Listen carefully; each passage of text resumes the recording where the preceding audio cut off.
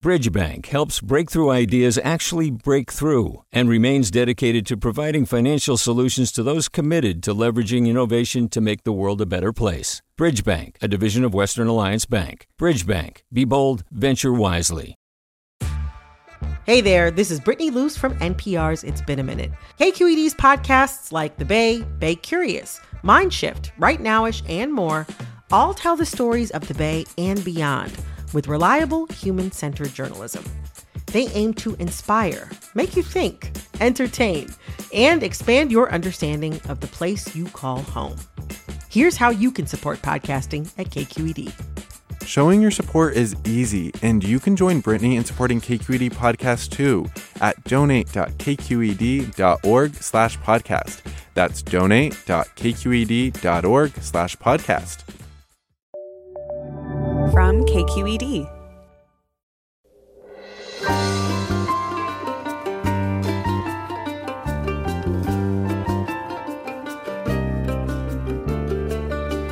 From KQED in San Francisco, I'm Mina Kim. Coming up on Forum, scientists have been saying for years that with climate change, California's Sierra snowpack could vanish. A new study from Lawrence Berkeley National Lab has predicted how soon that could happen. And it's shockingly soon, just 25 years, for snow that nourishes plants and animals, powers winter recreation, and in normal years provides 30% of California's water supply. The effects of a snowless Sierra Nevada could be catastrophic, but study authors say there's hope. We'll learn more after this news.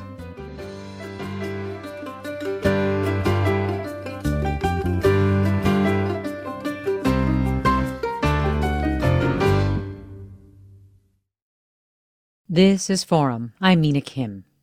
Californians had a glimpse of a snowless Sierra Nevada in 2015 when snow surveyors went to take their April measurements, a time when the snowpack is typically at its deepest.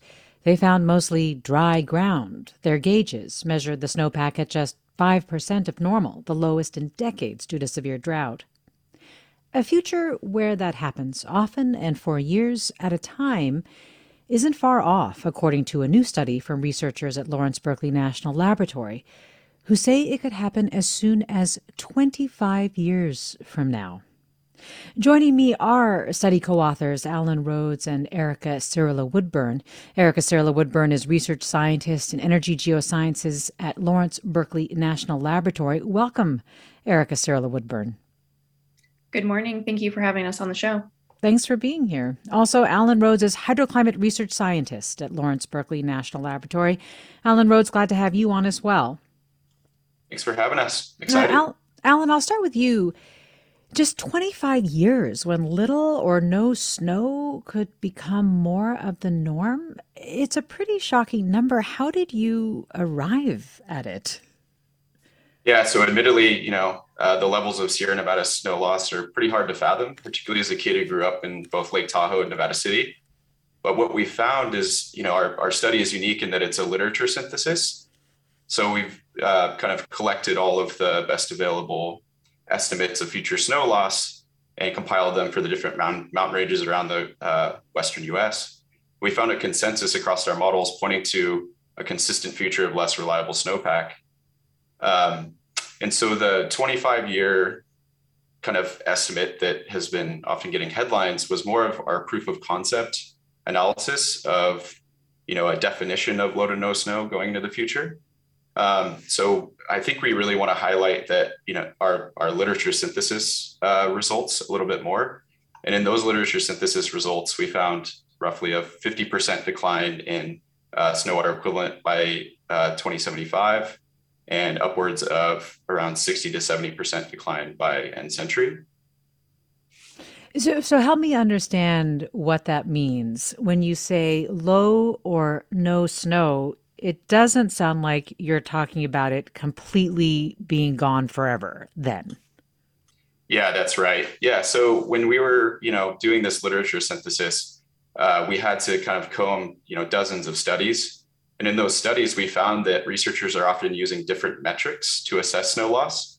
So sometimes they'll use the common rule of thumb of April 1st, which is often thought to be the peak timing of snowpack in the Western US, but that's not always the case from one mountain range to the other. Other studies literally use peak snow water equivalent, or the maximum amount of snowpack water content in the snow in a given mountain range. And others use kind of seasonal averages. And so while doing that literature synthesis, really came to the terms that maybe we need to get a little bit more strategic and coordinated in terms of defining what we mean by low to no snow. And so we leveraged a metric that we believe uses both kind of this idea of estimating peak snowpack loss, so irregardless of this April 1st date, combined with something that people might be familiar with, which is the US Drought Monitor percentile approach.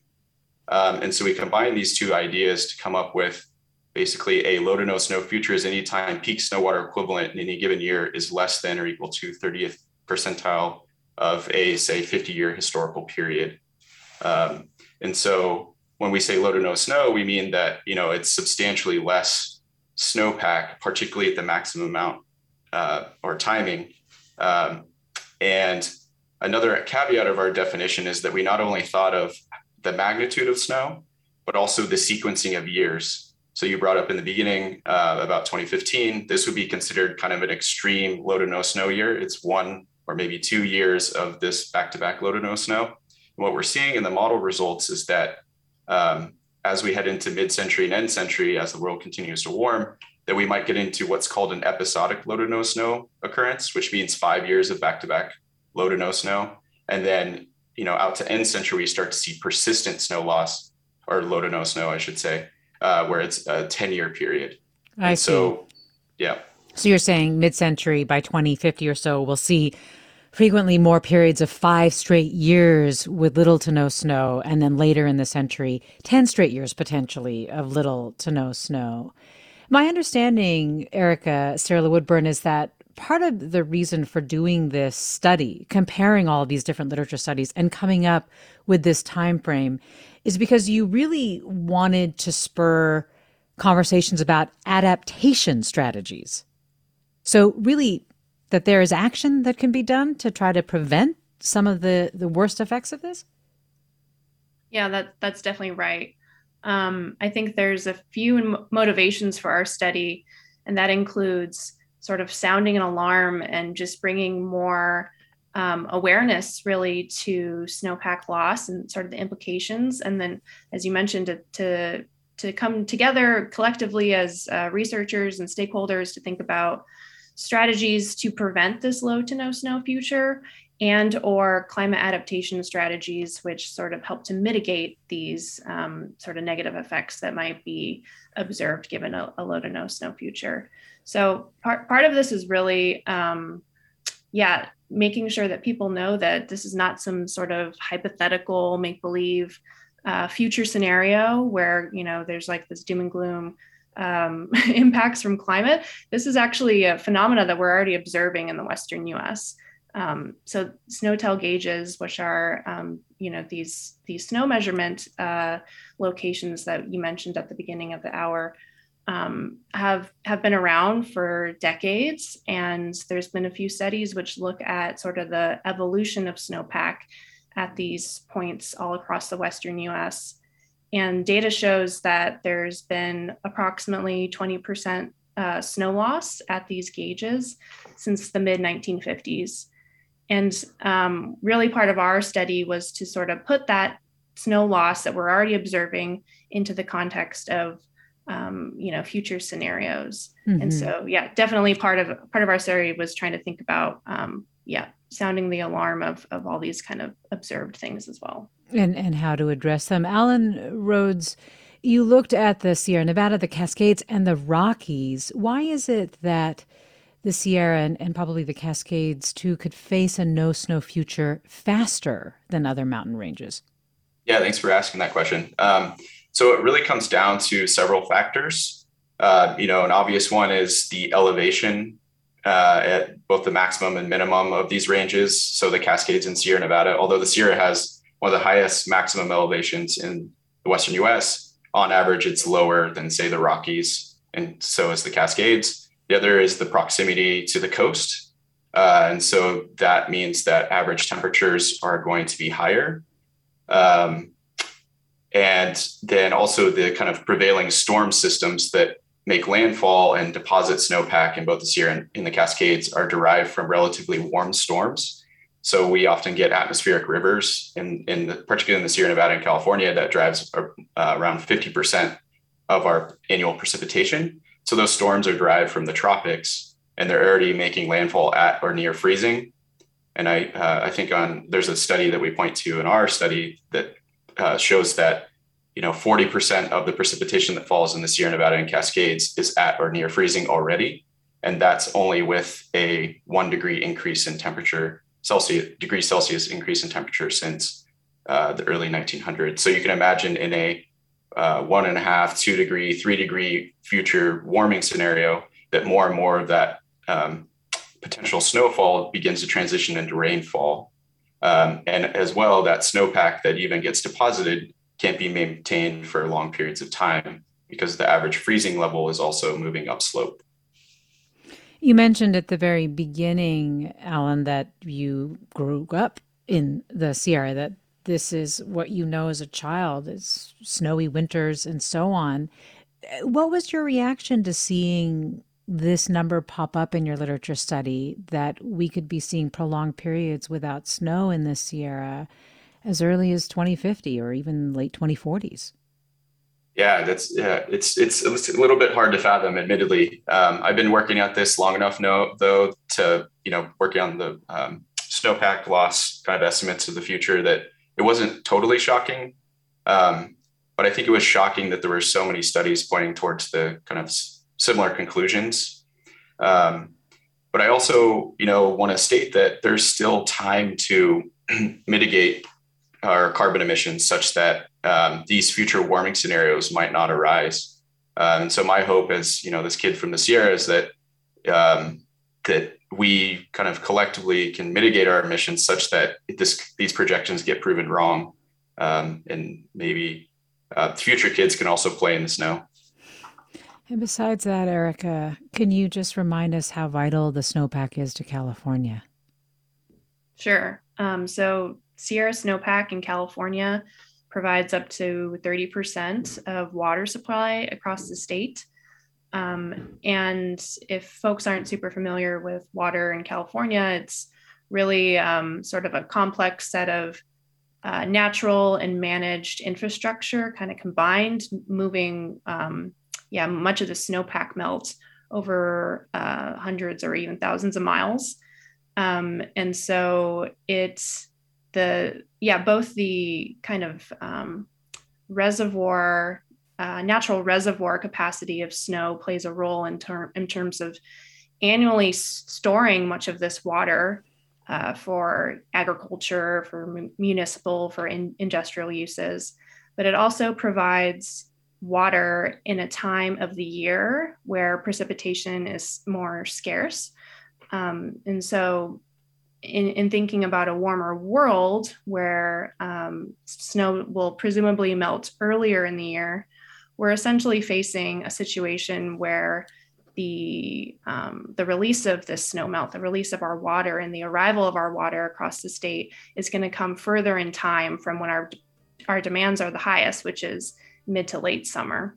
So it's number one, the storage capacity of water, again, on the annual basis, but then also this timing component, because as folks who live in California know much of our summers are very dry. And so it's kind of this combination of timing and storage. I want to get more into that and how the snowpack acts essentially as a time release. After the break, we're talking with Alan Rhodes and Erica Cirilla Woodburn, scientists with Lawrence Berkeley National Laboratory. And right after the break, we'll get into the implications of little or no snow in our future. Stay with us for more. You're listening to Forum. I'm Mina Kim.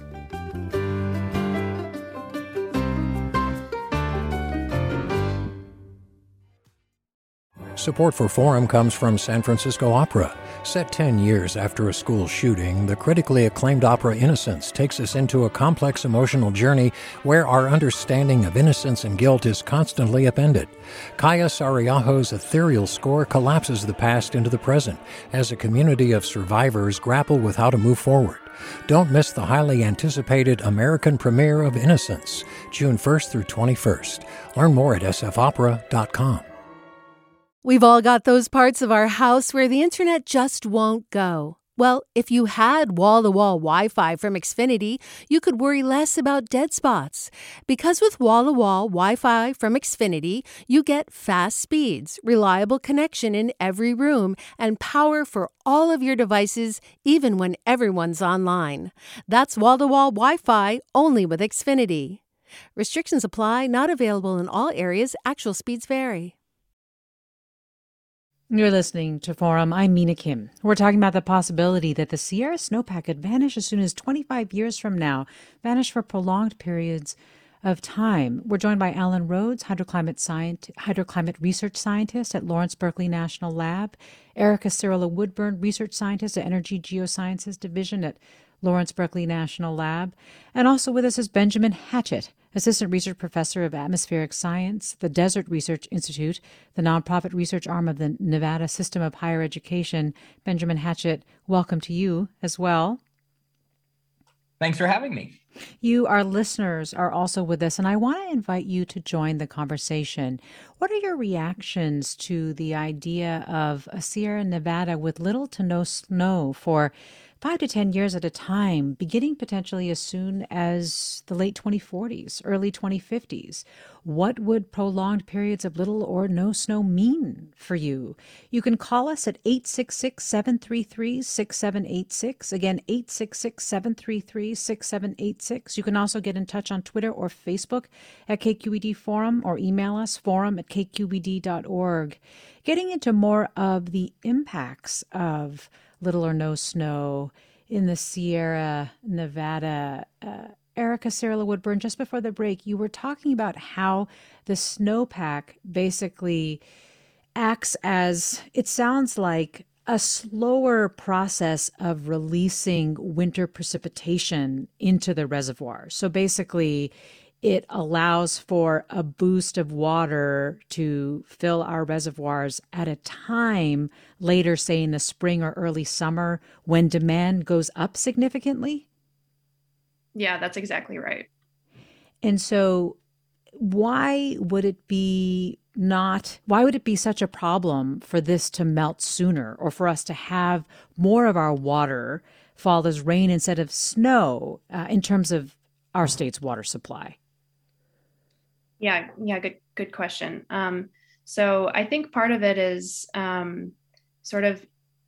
existing management strategies and existing infrastructure that has been built in the Western U.S. Is all really around this assumption of that slow release that you just described. And so thinking about just a phase shift in precipitation, so more rain falling opposed to snow, that means that much of the water that's running off into our streams, into the rivers, that is diverted then and used for human use, is really coming at a different time than we've typically expected it in the past.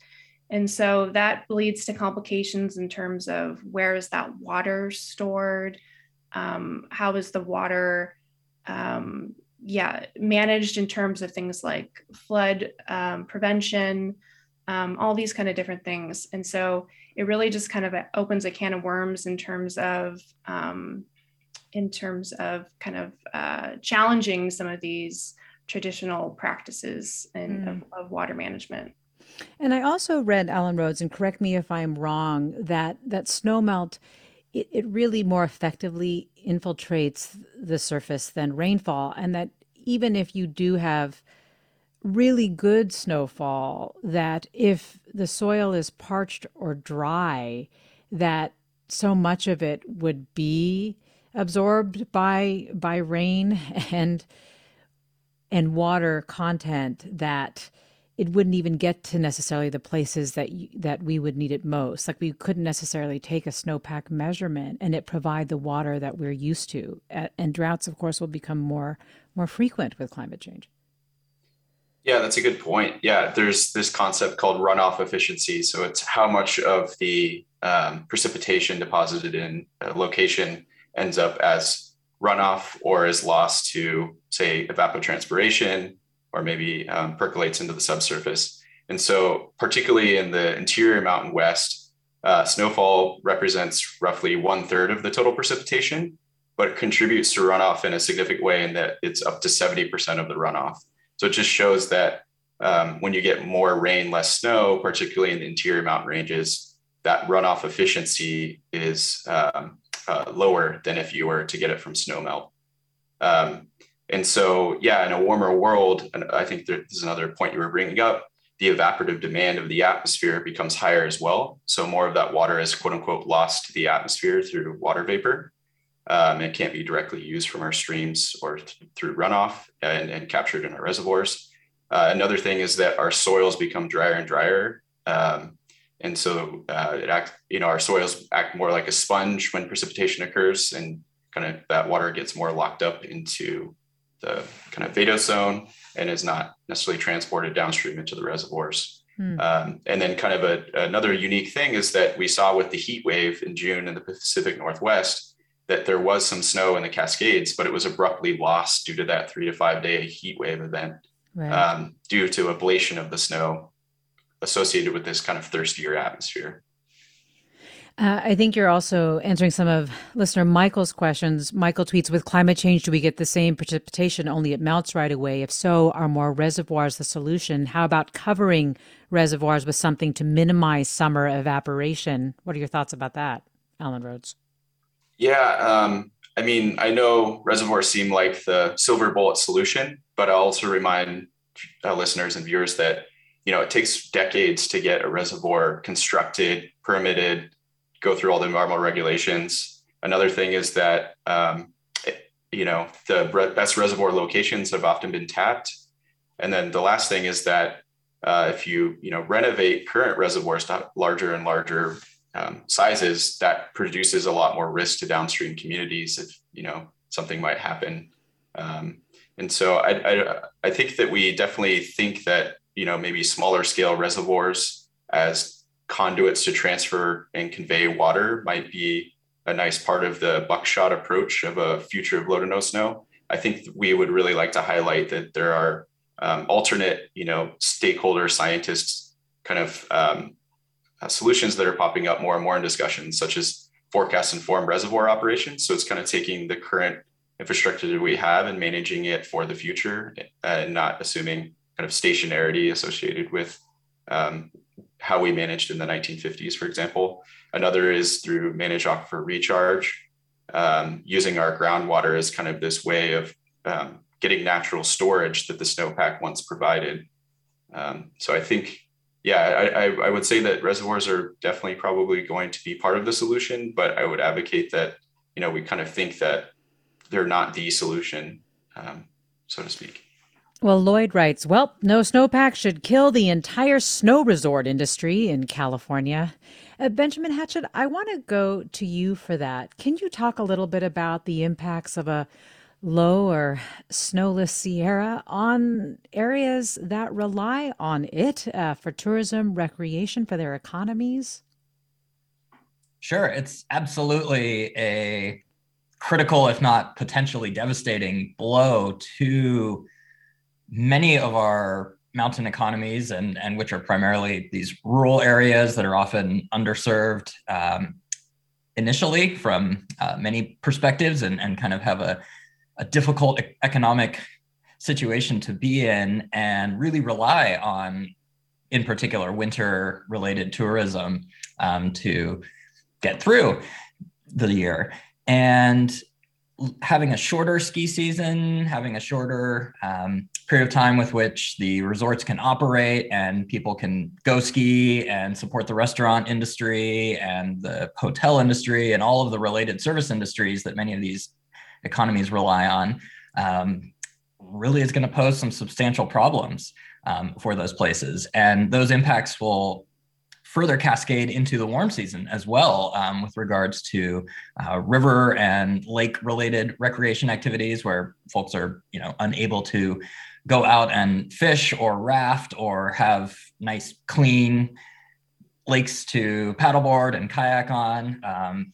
So it creates challenges, not just for the snow sports industry in terms of just a shorter season and less opportunities for good snow conditions that are more enjoyable to ski and ride upon, but also it will impact our summertime activities as well, and having very, very low stream flows and not be able to raft without scratching your bottom on the rocks, or be able to go fishing and do these other activities. So the efforts to mitigate a shorter winter season with these summer activities could also be affected. How much of a factor in terms of interrupting also the summertime activities and ways to try to have a robust economy in those areas is affected by wildfires, Benjamin Hedgett? It's a huge impact, and it's something that early on in some of these earlier 2010s drought, it was like, well, we don't get to ski as much, or the snow's not as good, but at least we have mountain biking, and we can do that all summer, and it'll just be more mountain biking. And then the fires started happening, and now you may not have snow, but you can't breathe. You can't see all these beautiful views that you ride your bike up the hill for hours to enjoy. And so if the area is on fire, of course, that's a problem, but even the larger scale regional transport from fires happening tens or hundreds or sometimes thousands of miles away can really decrease the opportunities to enjoy these other non-snow related activities. And that also impacts things resorts have been shifting towards, in terms of, well, we don't have as much of a ski season, so let's move more towards summertime weddings and parties. Well, it's not very fun to get married when you can't see all the beautiful mountains around, or it smells like campfire and the air quality is poor. So a big challenge. Well, Elizabeth writes, talk about what happens to all the trees. I've already seen more trees dying with no warning, and I assume it will get much worse. Erica Serla Woodburn, could you talk about that? What, in terms of little or no snow, the effect that it has on trees, and also how it contributes to wildfires we're just talking about. Benjamin Hedgett has such catastrophic effects. Certainly. Yeah, the environment, our ecosystem is this, really inextricably linked system. So we can't really think about shifts in precipitation patterns separate from snowpack accumulation changes, separate from ecology, and then, stream flow, discharge. All those things are really connected. And part of this study that we put together was really pulling together experts from different disciplines to sort of cover the spectrum of this space, because I think that's one of the kind of places in terms of the scientific literature that there's further work to do. But what we do know certainly is that droughts and snow droughts have serious implications in terms of forest mortality. And that's in terms of just providing enough soil moisture for a forest to maintain, suitable levels for its own ecosystem health. But it also has implications on things like invasive species or beetle infestations, for example, have been a real big issue in the Western US in the last decade or so, that we see more and more kind of implications of. And so that in turn, of course, has impacts on, again, as I said earlier, how much water is actually lost or maintained in a system. So you can really think about each of these, a single tree or a single plant, as sticking a straw into the ground, and it's pulling up this water for its own maintenance of its own health. And so as we lose trees, as we lose, these really dense forests, we're altering the water balance of the Western US in ways which we really don't have a precedent to. We've, as we talked in the beginning, we've seen sort of single year or maybe 2-year sort of implications of some of these snow droughts, and have an analog for kind of what happened after that. But what we don't know is what happens after 5 or 10 years of these low snow years in sequence, and how that impacts things like wildfires, because of course, having drier conditions is one of the main drivers of some of these unprecedented, really large scale, really intense fires that we've seen in the last few years. And that's why we're setting all these records in terms of wildfire occurrence. Yeah. Let me go to caller Deborah in Berkeley. Hi, Deborah. Hi, thank you so much. Yeah, my name is Deborah Moore. I live in Berkeley, and I have kind of a comment as an emotional comment as a Californian and a scientific comment as a water and climate policy expert. And so on the emotional side, which you guys asked for feedback from your listeners, I'm an avid skier. I've taught my daughter to ski, and it's just really sad.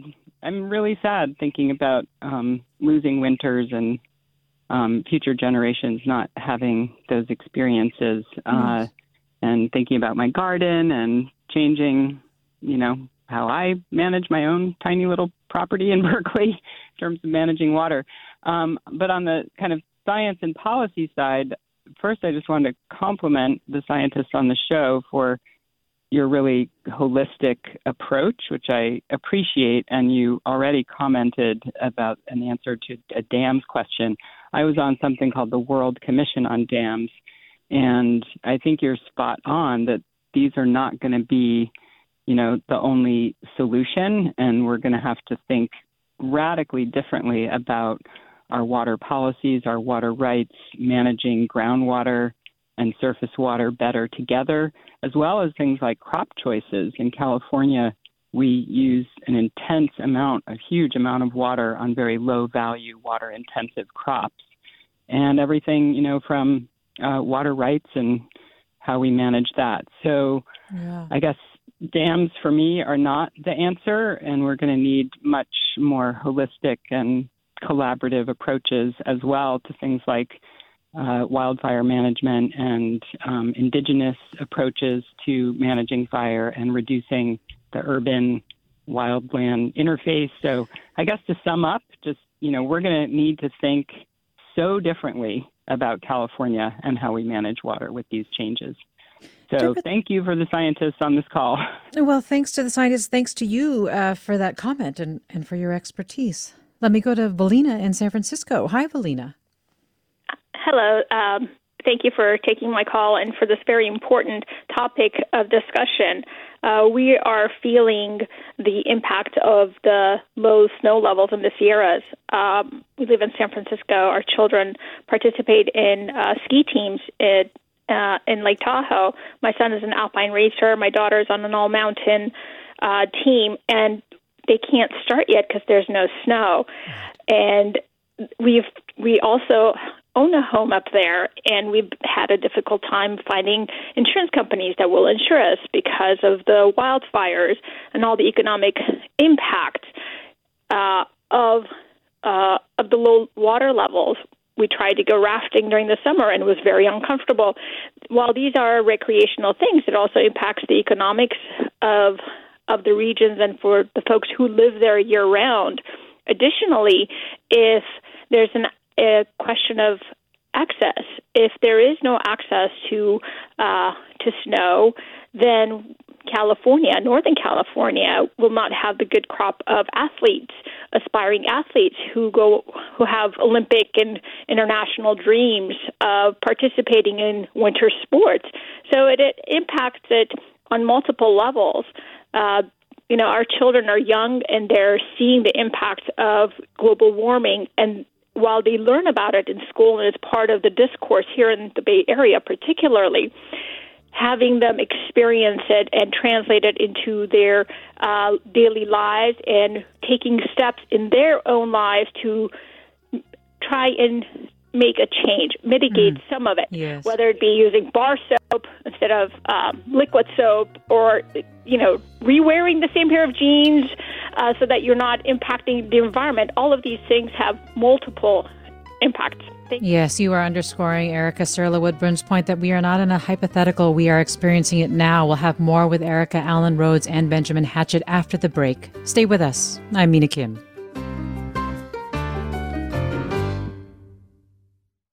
Support for Forum comes from San Francisco Opera. Set 10 years after a school shooting, the critically acclaimed opera Innocence takes us into a complex emotional journey where our understanding of innocence and guilt is constantly upended. Kaya Sariaho's ethereal score collapses the past into the present as a community of survivors grapple with how to move forward. Don't miss the highly anticipated American premiere of Innocence, June 1st through 21st. Learn more at sfopera.com. We've all got those parts of our house where the internet just won't go. Well, if you had wall-to-wall Wi-Fi from Xfinity, you could worry less about dead spots. Because with wall-to-wall Wi-Fi from Xfinity, you get fast speeds, reliable connection in every room, and power for all of your devices, even when everyone's online.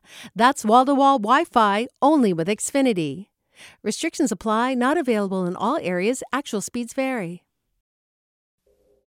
You're listening to Forum. I'm Mina Kim. We're talking about the possibility that the Sierra Snowpack could vanish as soon as 25 years from now for extended periods of time.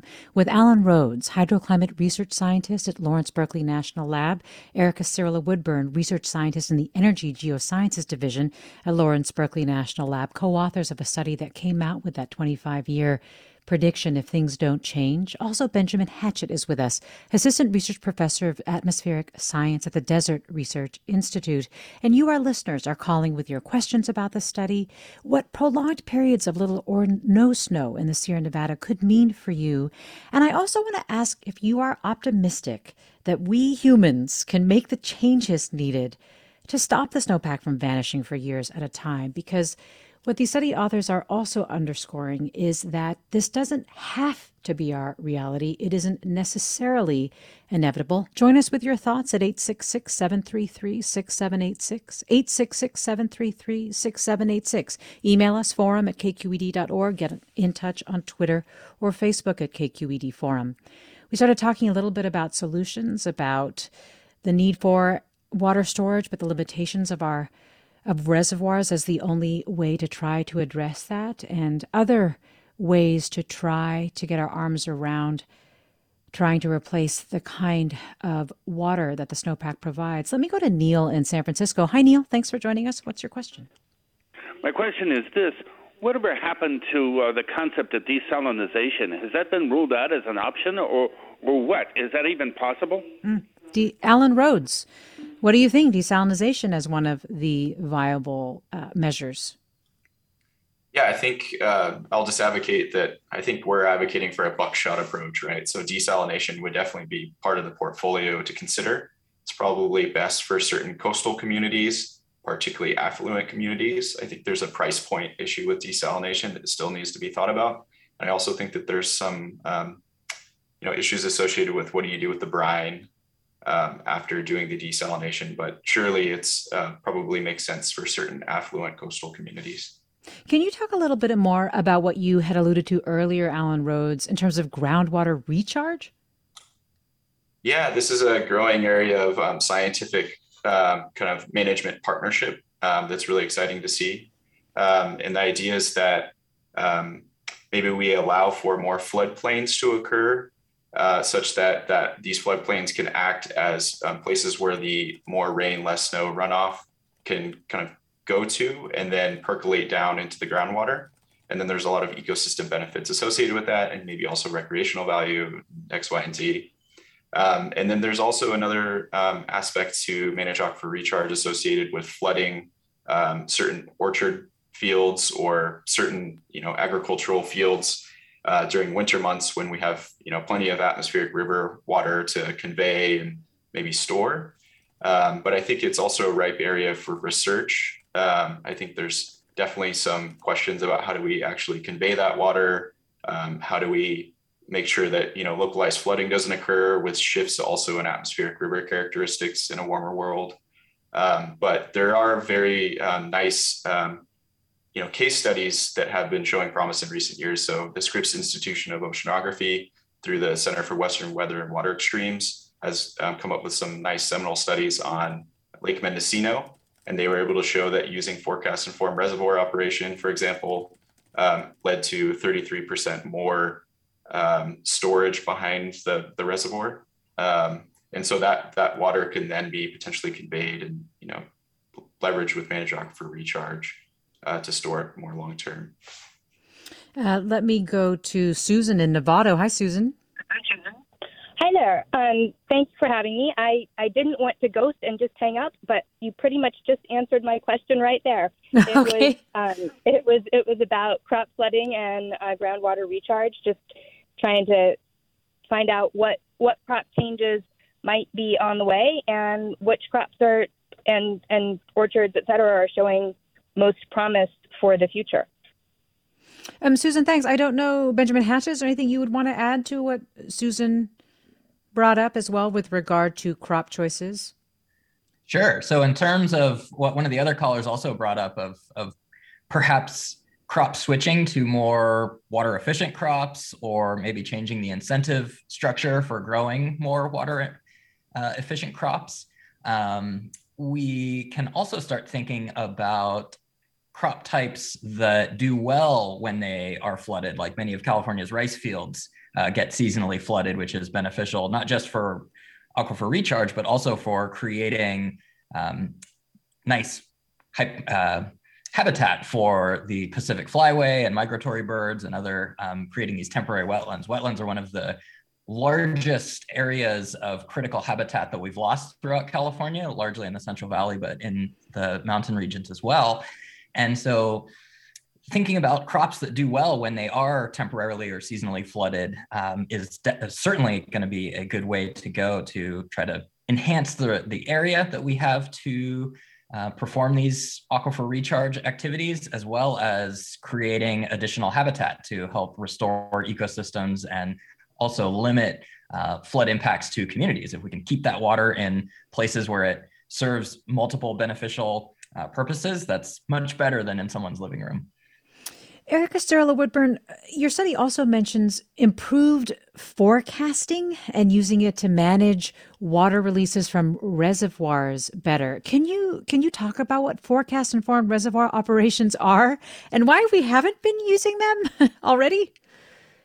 Sure. Yeah. So the idea is really to leverage some of the advancements in forecasting technologies.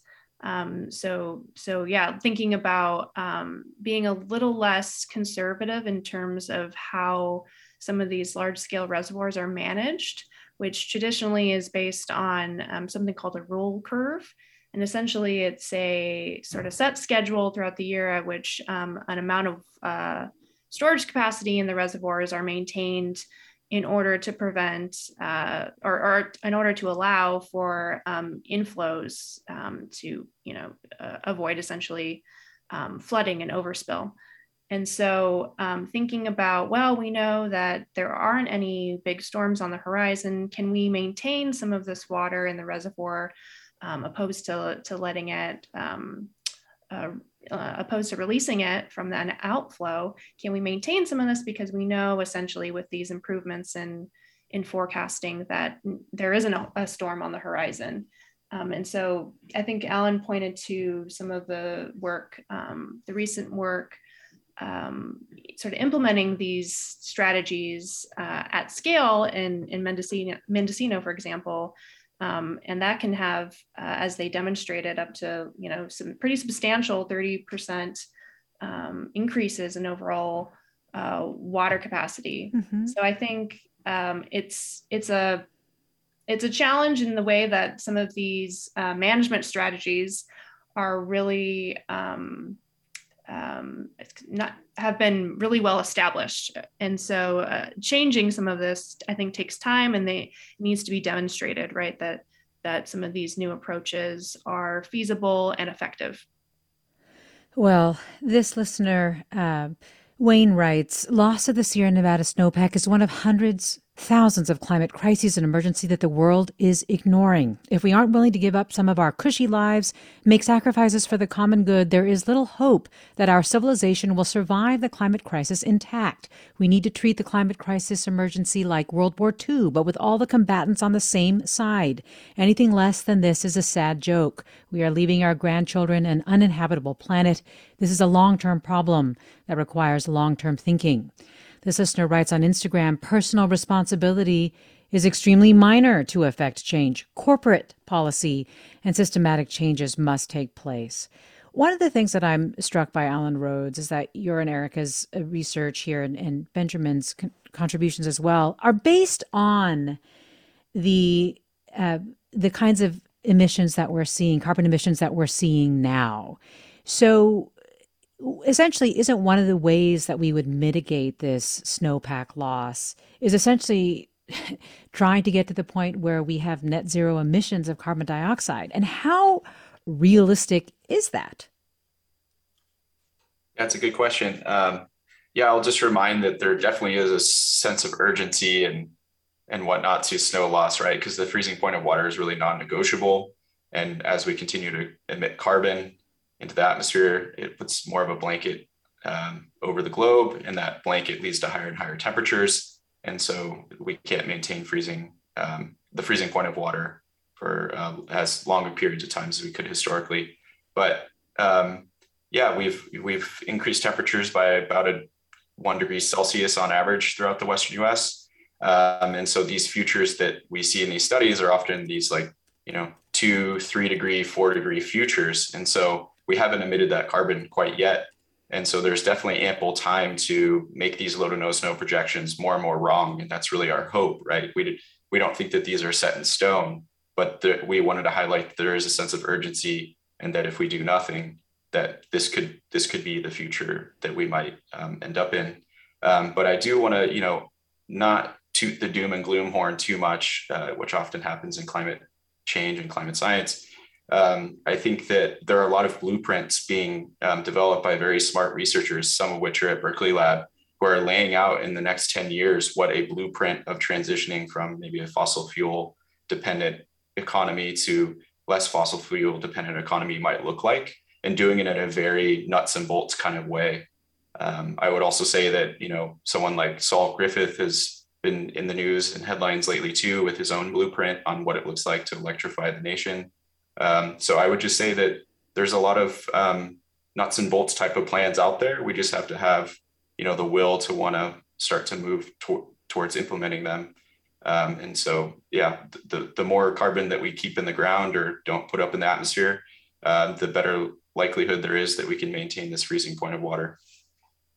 Yes, and that study that you allude to did make it sound like we can do it. Of course, it would require some transformational change, but that there is a plan, as you say, out there, and we can do it if we do have that will. We're talking about the loss of Sierra snowpack and what it means for California, since it's a vital resource for so many things. And you're listening to Forum.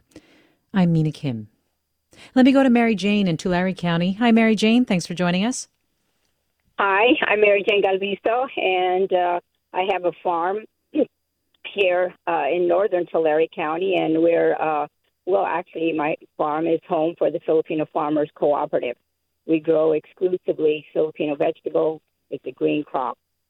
And last year, actually this year, we were notified by our local irrigation district that there would be no irrigation water released for us.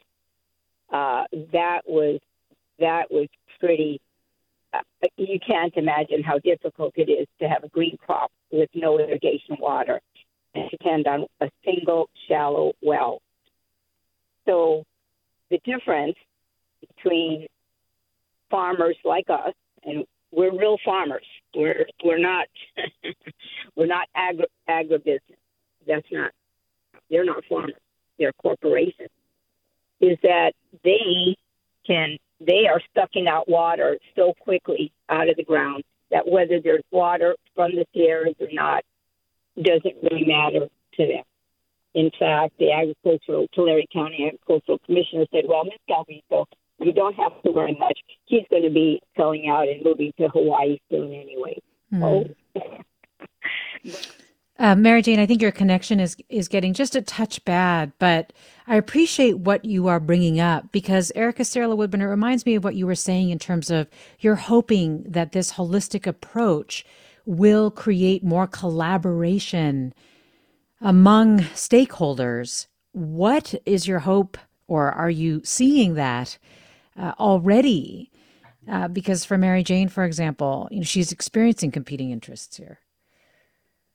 Yeah, certainly. And it's really, thank you for your comment, Mary Jane, and for sharing your experience, because it's really disheartening to hear how some of these changes are already impacting people's livelihoods. And, I think it's fun to think about how, or it's not fun, but it's maybe easy to think about how some of these changes will impact things like recreation, and sort of smaller scale impacts like our recreational and tourism practices. But I think she highlights some of the sort of more serious implications and what that means for agriculture and food production, not just in the U.S., but across the world, because of course the Central Valley is this really important source of food for the whole world.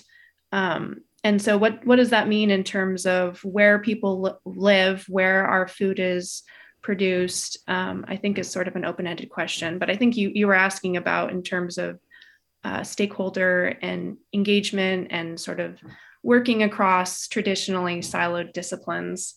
And I think that's one thing we really tried to highlight in the study. We really wanted to better synthesize some of these snowpack losses, but then put it into a perspective, into the context of what we can do as individuals, what we can do as a community as a whole. And so I think sort of addressing one of the other callers' comments too about some of these changes really need to happen on a large scale. I totally agree with that. But I think that individually, we each have our own sort of perspective that sort of trickles down into how we talk with our family, with our friends, what kind of things we buy in the grocery store, what kind of diets we have, what kind of cars we drive. And so I think that sort of percolates into kind of our overall societal view on greenhouse gas emissions and water use. And so I think just not underscoring that and hoping that this conversation around snowpack loss can really be elevated to the same level as some of these other really well-publicized climate disaster things like wildfires or sea level rise. Well, listener Kate would like to see the state and federal government do more to incentivize good behaviors. Kate writes, I have a 600-square-foot veggie and fruit garden and converted the rest of my property to drought-tolerant native plants. I just added 4,000 gallons of rainwater collection tanks, which will almost completely water my vegetable garden during the 6 months of no rain. I've paid for this myself, whereas when we went solar and made energy-efficient changes throughout our home, we got huge rebates. When will the local, state, and federal government start giving rebates to homeowners who make this vital change on their own dime?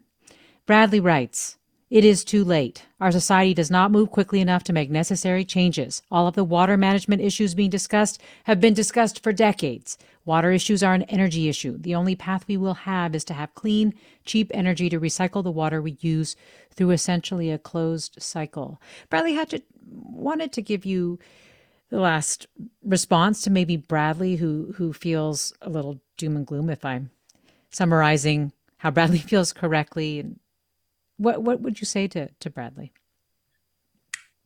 Well, we are committed to some change. And he also has a point that we do move slowly.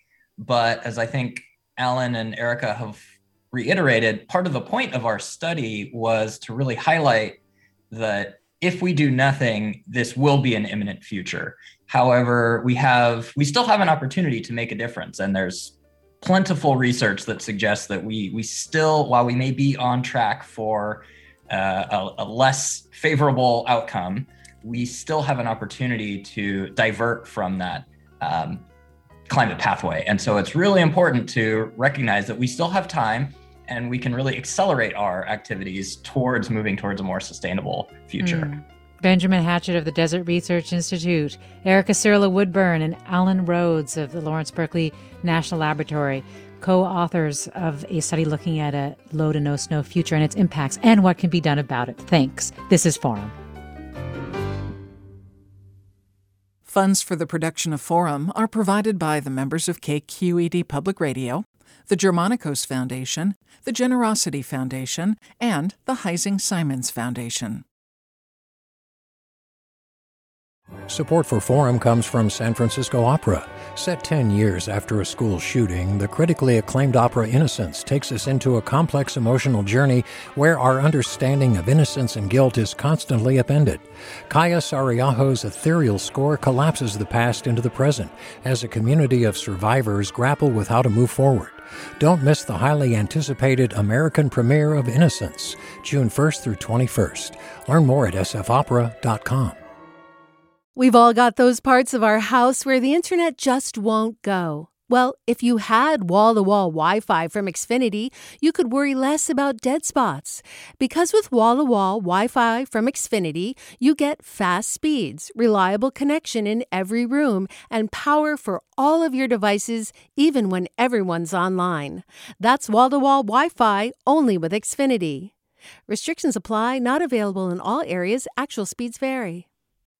All over the country, we need to improve reading in Wisconsin. Schools are changing the way they teach reading. I'm calling for a renewed focus on literacy. We have gotten this wrong in New York and all across the nation. And it's happening because of a podcast. I think your podcast has changed my life. And I'm going to share this podcast with everyone I meet. Sold a Story investigates how teaching kids to read went wrong. New episodes of Sold a Story are available now.